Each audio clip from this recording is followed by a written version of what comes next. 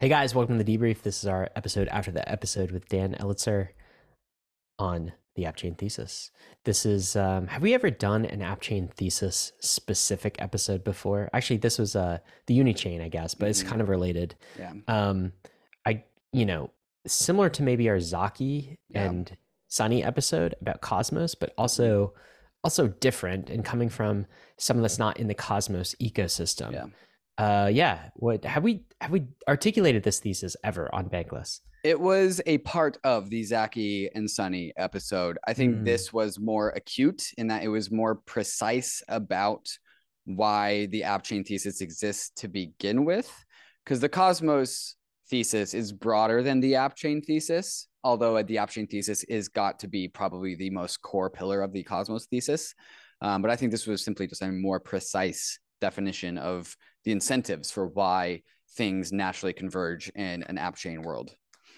I think there's a question in my mind of like, how would you answer this question? So, I don't think Cosmos owns the app chain thesis. Mm-hmm.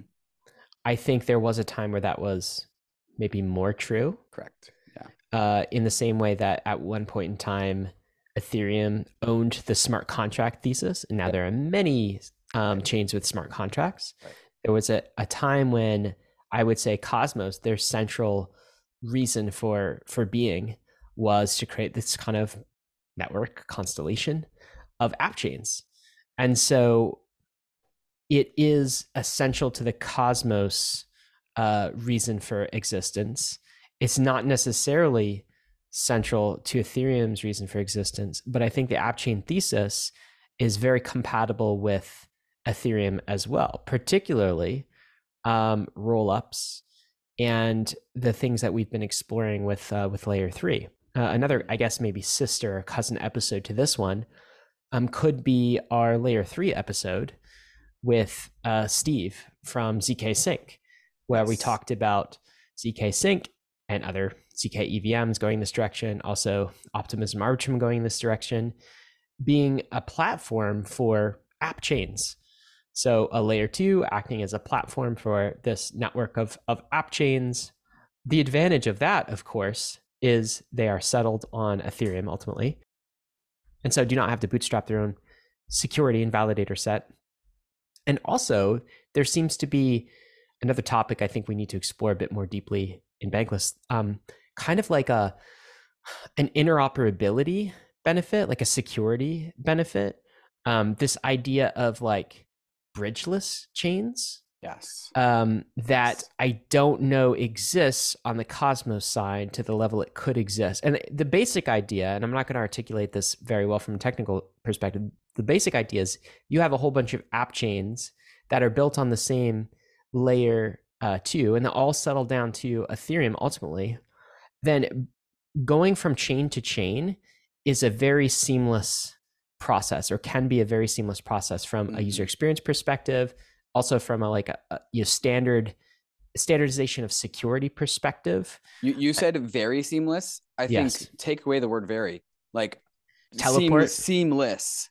Yes. More teleport than bridge. Yeah. Mm-hmm. And maybe Cosmos can get there too. Maybe there's a suite of technologies that allows you to kind of like bring these chains together in that way as well. Or maybe there's some kind of a hard constraint given that they use different settlement layers ultimately. And, anyway, I guess one question I have for you is coming out of this, maybe there's two questions. Coming out of this, do you subscribe to Dan's app chain thesis? And then what does that mean for Ethereum and Cosmos and these kind of dueling perspectives that we've been seeing? I do subscribe to Dan's app chain thesis, and mainly it's because I don't have to unsubscribe from any other previously held thesis to accept Dan's app chain thesis. Just add the model. You just add it on. You're right. It doesn't take away from anything. It just adds another possibility, right? Like Uniswap doesn't have to close down its Manhattan storefront, the biggest and most important storefront that it has, in order to go and produce the land of Uniswap. You know what I was thinking about while we were doing this podcast? I didn't want to bring it up because it's a massive rabbit hole that was adjacent, but like, what's that? Debrief, it's time for rabbit holes. Yeah, right. The Balajian network state idea, where first we have a really valuable community in the middle of Manhattan. And then that community is so valuable and so large and so capable that it goes and builds its own network state. And it goes, but like in the Balajian network state is like literally a actual group of humans that go and like buy land somewhere and go set up that physically. The model here is that Uniswap exists on like the Ethereum layer 1, the Manhattan, and then they are so powerful, capitalized, useful that they go and build off their own network state, and that is an app chain. That's what an roll app is, and so there's like a metaphor here or a connection here between like the Balajian network state, where like the Uniswap network state is its own rules, its own sovereignty, all this kind of stuff. And that's, again, like it goes back to why I definitely subscribe to the app chain thesis is Uniswap gets to keep its embassy, gets to keep its main storefront where all its current revenue goes. And it gets to add in another product, another thing in addition to that, where maybe you are going to Uniswap every single day of your life. And maybe you would stop like having to deal with the traffic and congestion and of the subway system of Manhattan, or to put into Ethereum words, the layer 1 gas fees and MEV of Ethereum. And so like, okay, I am such a Uniswap power user that I'm going to go sign up for an account on the Ethereum or on the Uniswap app chain. And I will just I'll have all enough of my assets to get that done over there. In this world, is liquidity shared? If I go to the Uniswap app chain, am I getting access to the liquidity of the Uniswap main chain? Not atomically, but I think liquidity providers will bridge the liquidity between these two things and make it effectively shared, not atomically shared. Effectively shared is kind of from a UX perspective the same as being shared. I think these kind of things not quite. Would be necessary preconditions almost for like some adoption, right? It's like, I think some people think in their heads of like, oh, so you're going to create your own Uniswap chain. It's going to just be on its own in the middle of nowhere. And where's the liquidity going to come from? Like, why are people going to use that rather than Uniswap on mainnet or Uniswap on some, EVM optimistic rollup or something? But the idea is we would be able to bridge or share liquidity in some way. Yes. And so it will feel very seamless to enter the Uniswap chain. Well, but what about the second part of my question, which is like, I'm still stuck on the why Cosmos thing. And I know we've been exploring Cosmos like a bit more recently, but it's hard. I'm all things being equal. So I understand why people are building Cosmos app chains now. And it's because like Tendermint, the SDKs, the tooling around spinning up an app chain is so much better in Cosmos right now.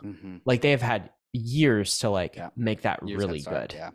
And that they're way ahead of Ethereum when it comes to like SDK and spinning up app chains. But supposing Ethereum kind of got to a place of relative equivalence from a dev tools perspective, then it's not clear to me why you would do a Cosmos app chain rather than a layer 3 app chain.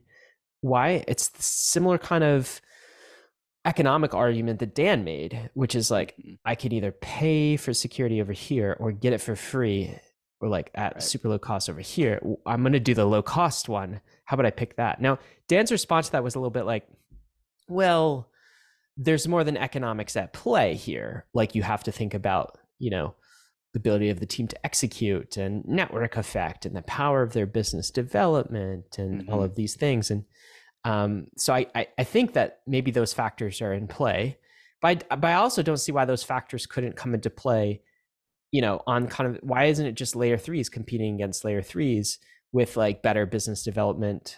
Like, I guess I still don't understand why you'd build kind of an app chain in Cosmos versus a layer 3 in Ethereum. And maybe it's just because that's the thing that's here and maybe Ethereum never gets there, or maybe there's some other reason. Do you have an answer to this? Yeah. So I think that if Bankless listeners have been paying critical attention and connecting the dots, the two of the big things that happened at DevCon was ZK Sync's layer 3 Pathfinder testnet announcement and Optimism's OP stack, Optimism's Bedrock. These are the equivalent of SDKs for Cosmos's IBC coming out of the Ethereum layer 2 teams. And those are just two of the layer 2 teams. Polygon also wants to chase down the layer 3 thesis. Arbitrum has like the AnyTrust type of rollup where anyone can build up their own trust model using Arbitrum. I don't know if the Arbitrum has the comprehensive of like the super, like what Optimism's calling the super chain, where it is straight up like the supermarket for chains. But like they're trending towards it, and like they both Optimism and Arbitrum seem to be trending towards the same thing anyways. But I mean, pick your layer 2 team. I think all layer 2s, all Ethereum layer 2 teams have realized that like, oh, all a layer 2 is a router for a network of layer 3s. And that router for the network of layer 3s is the equivalent of the Cosmos SDK toolkit, where like the IBC is like the thing that bridges many, many, many chains. And then Optimism layer 2 ends up ultimately just being a router for the many, many, many.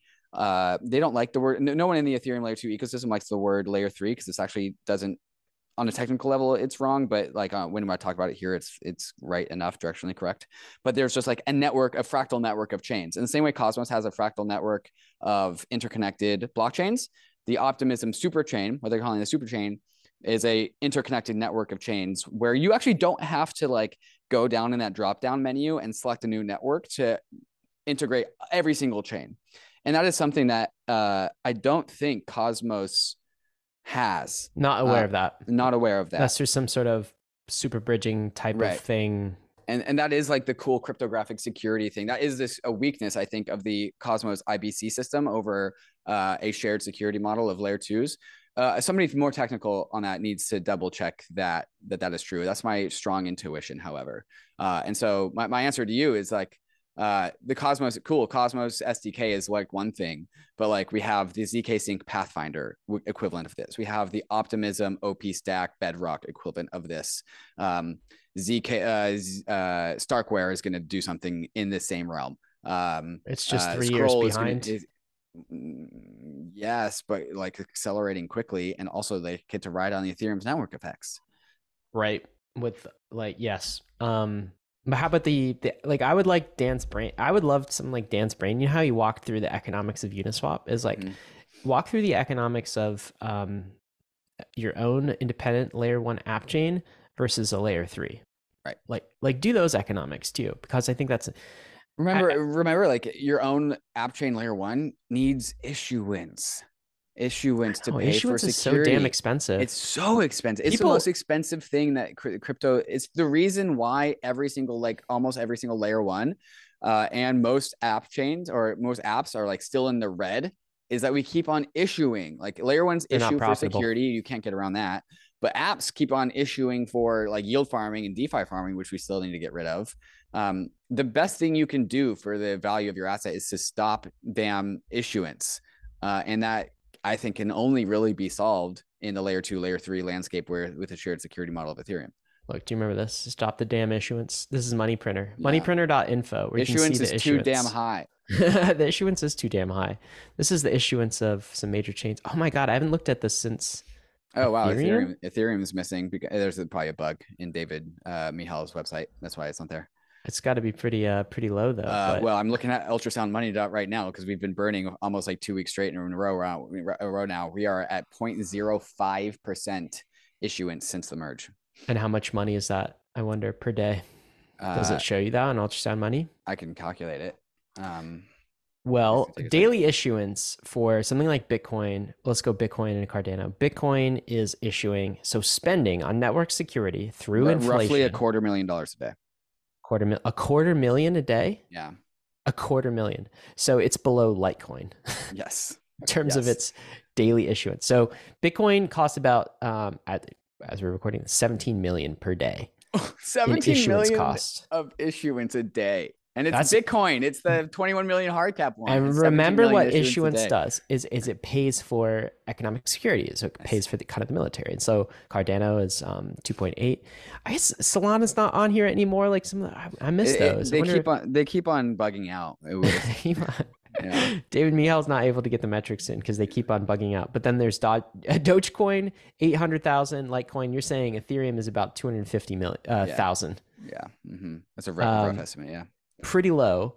And like, if you are your own layer one chain, you have to be paying in the hundreds of thousands in order to be secure, or millions per day. Or if you're a Uniswap, and there's a lot of value at stake there, if you get kind of like economically attacked. So you're already in kind of the tens of millions. And so if you launch Uniswap as an app chain, as your own layer one, like, why would you do that economically? Millions of dollars in costs when you could just like bring that down to, I don't know, tens of thousands, hundreds of thousands. You still have to pay Ethereum something to settle, but like very little. And so that's the economic argument that I don't feel like it's been answered for me, David. Oh, I mean, I feel like that's the answer. Okay. So why does Dan see that? I don't know. Like, I mean, I understand why Cosmos people wouldn't see that, because it's just like, I mean, that's not what Cosmos is doing. Maybe they think that. I think that they think that part of the answer is maybe convergence. This idea that that atoms become kind of like shared security for large groups of app chains. So they split the costs of security from one independent app chain to this mesh of many different app chains. I don't know how well that's going to work out. Yeah, I don't know. Sounds like a lot of coordination. It sounds like a lot of coordination, and coordination's hard and expensive. It's also like a lot of, I feel like, uncertainty, like security uncertainty, where it's kind of like this interdependencies. Yeah. Yeah. It's kind of this mushy thing where you're like, oh, how secure is this? I don't know. What's is it a fair like metaphor to call like all is like interdependent security is also what calls like World War One? Like alliances with alliances with alliances with alliances, and like, hey, if you attack me, then if you like take out the keystone, like it all crumbles. I don't know. Maybe that's not how it works. Yeah, I mean, I do like the nation. I do like the kind of the nation state analogy of like, I think there will be different.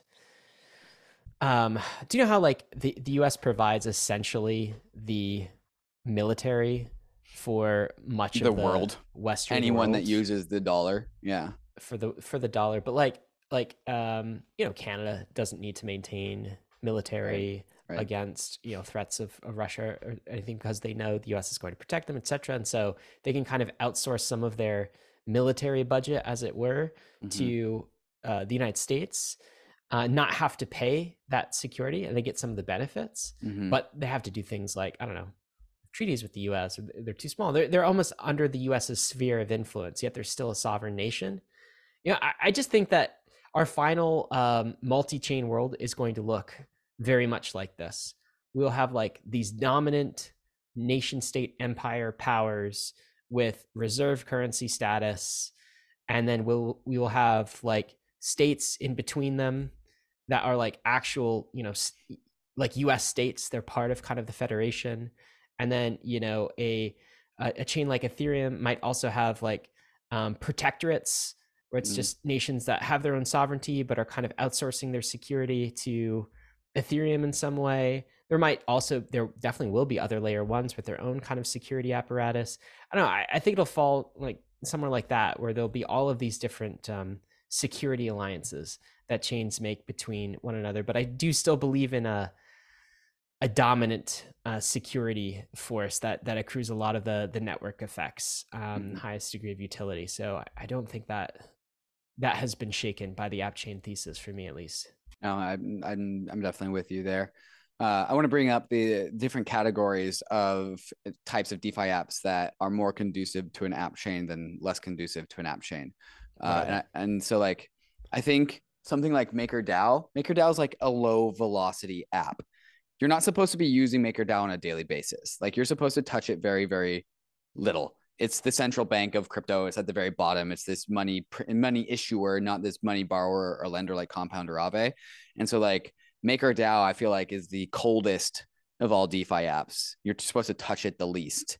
And then the next higher up might be something like Aave or Compound, which is a money market, borrowing and lending, matchmaking between two people. So that starts to get a little bit warmer. There's like a marketplace there. MakerDAO's on a marketplace. It just sets interest rates. Compound and Aave is a marketplace, so things get a little bit hotter.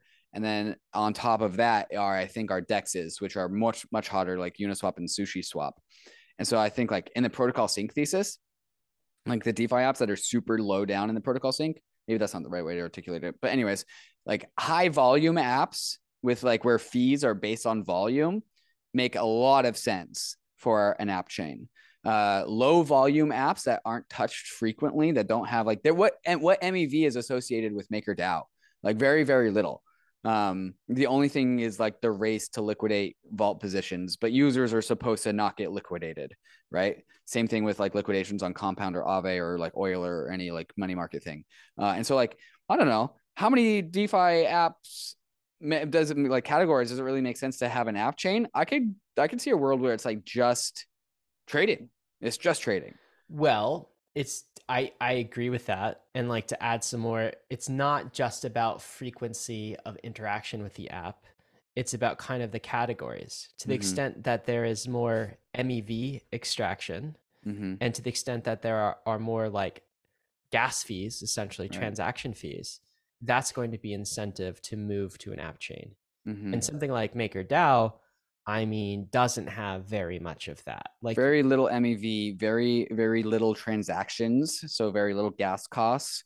The ratio of the value you get out of MakerDAO versus the gas costs it takes to do that is low. So I don't see a MakerDAO app chain like ever. Chain. Yeah, you're right. I think that makes sense. And that fits in the category of like, well, okay, what actual like data point do we have about like DeFi apps that have produced app chains? DYDX, which is an exchange, like went from high MEV, right? High volume, high transaction fees. Yeah. Well, no, because it was a layer 2. But like transaction fees to get onto DYDX. Yeah, but do you know what I mean? If it was all on chain, it would be like high transaction fees. So like the one app that we've seen go into the app chain world was an exchange. So there might just exchanges. It might just be exchanges, and honestly, it might just be Uniswap, dude. Like, what if Uniswap is the only one that like actually follows through on this like app chain thesis? Oh well, then that would break what Dan's strong articulation of the app chain thesis, which was like not just Uniswap, not just trading, but top 5 DeFi apps, right? Well, if they're on app chains. Yeah. But I do think there's something to that. It's like you don't really have the incentives to migrate to an app chain unless you have really high MEV that you're paying to someone else, and you have really high transaction fees that you're paying to someone else. And that someone else is, of course, ETH validators. Right. If you're paying high taxes, high rent, high service fees, whatever you want to call them, then you're going to be incented to move to your own app chain. If you're not, then you're just fine in Manhattan. So like looking at the burn leaderboard on the 440-day time frame, which I think is since EIP 1559 got kicked in, ETH transfers is number 1, but that can't be an app chain. OpenSea is number 2. NFT specific app chain? I don't think so. That would be interesting. They're just an aggregator of many different NFTs.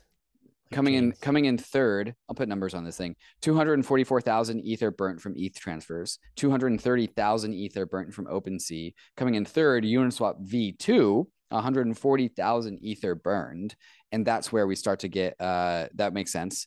Coming in number 3, Tether, 116,000 Ether burnt. So payments. Coming in fourth, fifth, Uniswap V3. 100,000 Ether burnt. So Uniswap V2 and V3 combined 240,000 Ether burnt. Those two, when you combine Uniswap V2 and V3, you basically, it's tied for number 1 with Ether transfers with ETH burn. After that, another OpenSea contract. After that, other deeds is NFT. After that, MetaMask, the swap router, also an exchange, 50,000 Ether burned. I don't see many of these to migrate. Yeah, I only see Uniswap. Like Maker's not on here anywhere, is it? Nope. I'm keep scrolling down. No Maker. Yeah, 1inch exchange, sushi swap exchange. Maybe ENS. It's gonna be more. I think it's about more. Like I know Dan used the Uniswap analogy, right? Or the Uniswap as an example here, I should say. But it's probably more that new apps, not like the next frontier of building, are not going to be building on mainnet. Probably. They're probably going to be building in a layer 2 EVM, or if they're more conducive to app chains, their own app chain. So it's probably less about the existing leaderboard and more about all of the future apps that we can't yet conceive of. Interesting. And like where they're going to be built. I think like for some reason my intuition goes to the treasure ecosystem on side of Arbitrum. they're a very robust ecosystem. It's not just like one or a few contracts. It's like many, many, many contracts. I think the key to like, are you going to be your own app chain or not, is like, how much of dislocation do you have? And so when you trade on Uniswap, you are dislocating Uniswap pools. And so some MEV bot needs to come and relocate these things and balance with each other. That seems to be the key, is like you create wakes in DeFi, and then arbitrageurs come and like correct that dislocation that you make. If you don't have dislocation, I think you stay on the Ethereum layer 1. Yeah, totally. Well, it's cool, man. I really enjoyed this episode. Do you have anything else to say about it? I don't. Dan Elitzer, he predicts the future. We'll have him on again. He really does. He really does. This is next thing. I think app chains will be a thing because Dan said it was, and he's usually right.